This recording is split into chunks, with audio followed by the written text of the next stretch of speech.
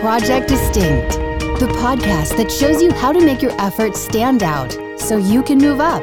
Discover what it takes to grow your business and yourself with best-selling author and member of the Sales and Marketing Hall of Fame and the Professional Speakers Hall of Fame, Scott McKain. You know, in some ways, life and business is not like sports at all. We hear so many athletic analogies that we often think there's so many things about sports that relates to how we should live our lives or how we should pursue gaining in business. I want to suggest to you there's a critical place that maybe we can look where they diverge, and it is on building small victories.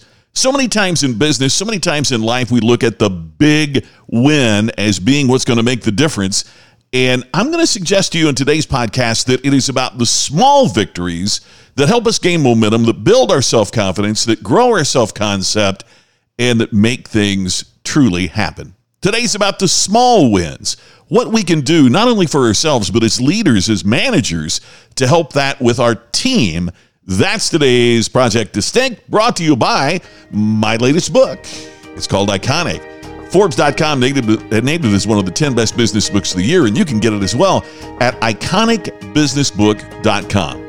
Discover what organizations and leaders need to do to attain, sustain, and regain the ultimate level of distinction. Just go to iconicbusinessbook.com. It'll have the links there where you can buy it directly from other retailers or learn more about it, learn more about me, connect with me on social media. All of that's available to you at iconicbusinessbook.com. I'll see you there and hope that you too can become iconic. You know, small wins are really important. We talked about it on a previous Project Distinct. By the way, I hope you had a great Labor Day weekend. If you're listening when these podcasts come out, we just finished Labor Day, back to work here this week, and this would be a great week to start with some smaller wins. We talked about the importance in a previous podcast of momentum, and it got me really interested in this aspect of smaller wins, and I found an article in Harvard Business Review that dates back to May 2001. It's from Teresa Amabile and Stephen J. Kramer, and the title of the article is The Power of Small Wins. You can find it at HBR for Harvard Business Review, hbr.org. And it begins with this quote: "What's the best way to drive innovative work inside organizations? Well, they say that important clues hide in the stories of world-renowned creators." In other words, it says here, quote, that it turns out that ordinary scientists, marketers, programmers, and other unsung knowledge workers whose jobs require creative productivity every day have more in common with famous innovators than most managers realize. The workday events that ignite their emotions, fuel their motivation, and trigger their perceptions are fundamentally the same. It talks here in the article about the book The Double Helix, which was James Watson's 1968 memoir about discovering the structure of DNA.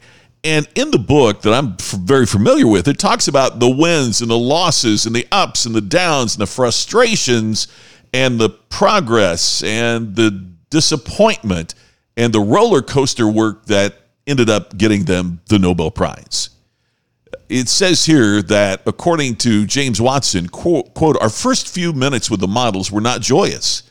Later that evening, a shape began to emerge which brought back our spirits, but when they showed their breakthrough to colleagues, they found that their model wouldn't work." Watson wrote, "My morale skyrocketed later on because he suspected he now had the answer to the riddle after they had a bona fide breakthrough and colleagues could find no fault with it." Watson and Crick were so driven by this success, they practically lived in the lab trying to complete the work. So what happened was they had small victories and disappointments, but the small victories helped continue the momentum to the point that they were able to complete their work, and it was the discovery of the structure of DNA, one of the most critically important scientific discoveries in human history. Now look, what we do probably isn't going to rise to that level, and let's face it, the odds are not great that neither you nor I are going to get a Nobel Prize for our efforts. But the principle is still the same. Regardless of what we do to be innovative, we're going to have disappointments and discouragements along the way. It's how we respond to that disappointment. It's how we overcome that discouragement that's going to make the critical difference for our future.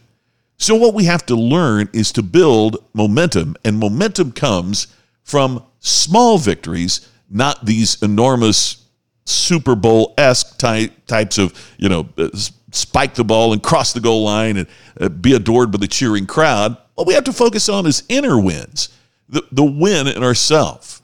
So, for example, one of the things this article talks about is that steps forward occur on 76% of what people identify as a good day. Setbacks only occurred on 13% of those days we identified as good days. So what does that mean? Well, it means we have to make a choice that we are going to have a good day and a best day, and be realistic about we probably aren't going to make a whole lot of progress on those days that feel like they kind of stink, right? What happens on a bad day? 67% of setbacks have on those days that we say are a bad day. Progress only occurred, according to the research, on 25% of them. So what that means is, according to the research here from Harvard Business Review, quote, if a person is motivated and happy at the end of the workday, it's a good bet that he or she has made some progress. If a person drags out of the office disengaged and joyless, a setback is most likely to blame. What we have to do is to help influence people to have more positive emotions, and we have to take our emotions under control and decide that we're going to have more good days, as simplistic as it sounds. We have to celebrate what they call the minor milestones. In other words, look for those things that aren't big wins, because those are relatively rare. But internalize the small wins to help motivate us and be a catalyst for us to get better. So what are some things that we could do to have small wins? One of the things is that we start each day by knowing what our goals for that day might be. Gosh, one of the things I've noticed very specifically is when I start my day by thinking about, here are the 3 most important things I can get done today, and I get those things done, those are also the days that I often see breakthroughs in terms of innovation or creativity or starting great projects. Things like that happen when I feel good about the fact that I'm accomplishing things. Now, the odd thing is, I might have a day where I get those same 3 things done, but if I haven't started the day saying those are the 3 things that I'm going to get done, it doesn't feel like I've accomplished something significant. So what we have to do is to make certain that we begin every day saying, here's some small wins that we can create today. Here are some small wins that we can make happen during the day. So it helps us establish that momentum, to establish that progress, to make things happen that's going to influence us and be a catalyst towards achieving more of our specific, bigger goals. By the way, the other aspect we often overlook is that when we do this, we are modeling the behavior that we want to see in our team. In other words, by establishing this as our practice, it creates the power of progress for other people on our teams as well. We become the type of leader that leads by example. So what we need to do is to show people how this works. How do we do it? According to the article, we establish a positive climate, one event at a time. So, in other words, the example they use here is when a customer complaint stopped a project in its tracks, this model manager engaged immediately with the team to analyze the problem without recriminations and develop a plan for repairing the relationship.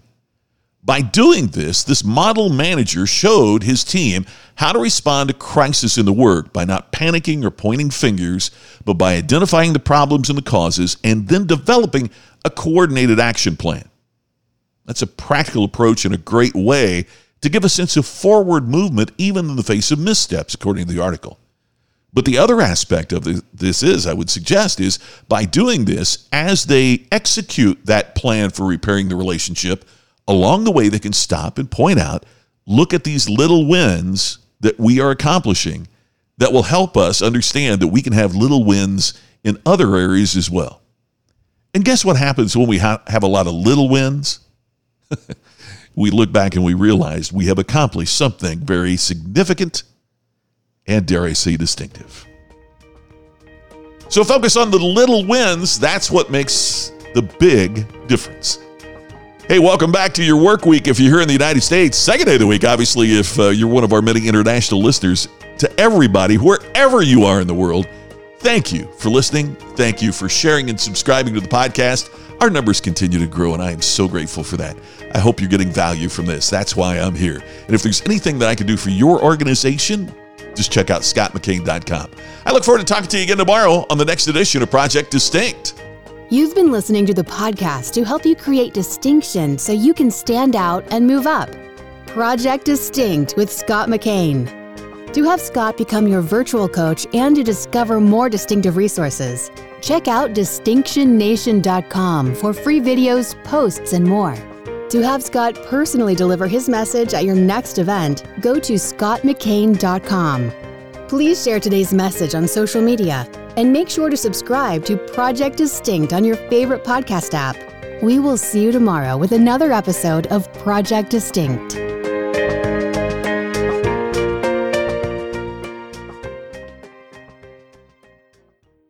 This podcast is a part of the C-Suite Radio Network. For more top business podcasts, visit c-suiteradio.com.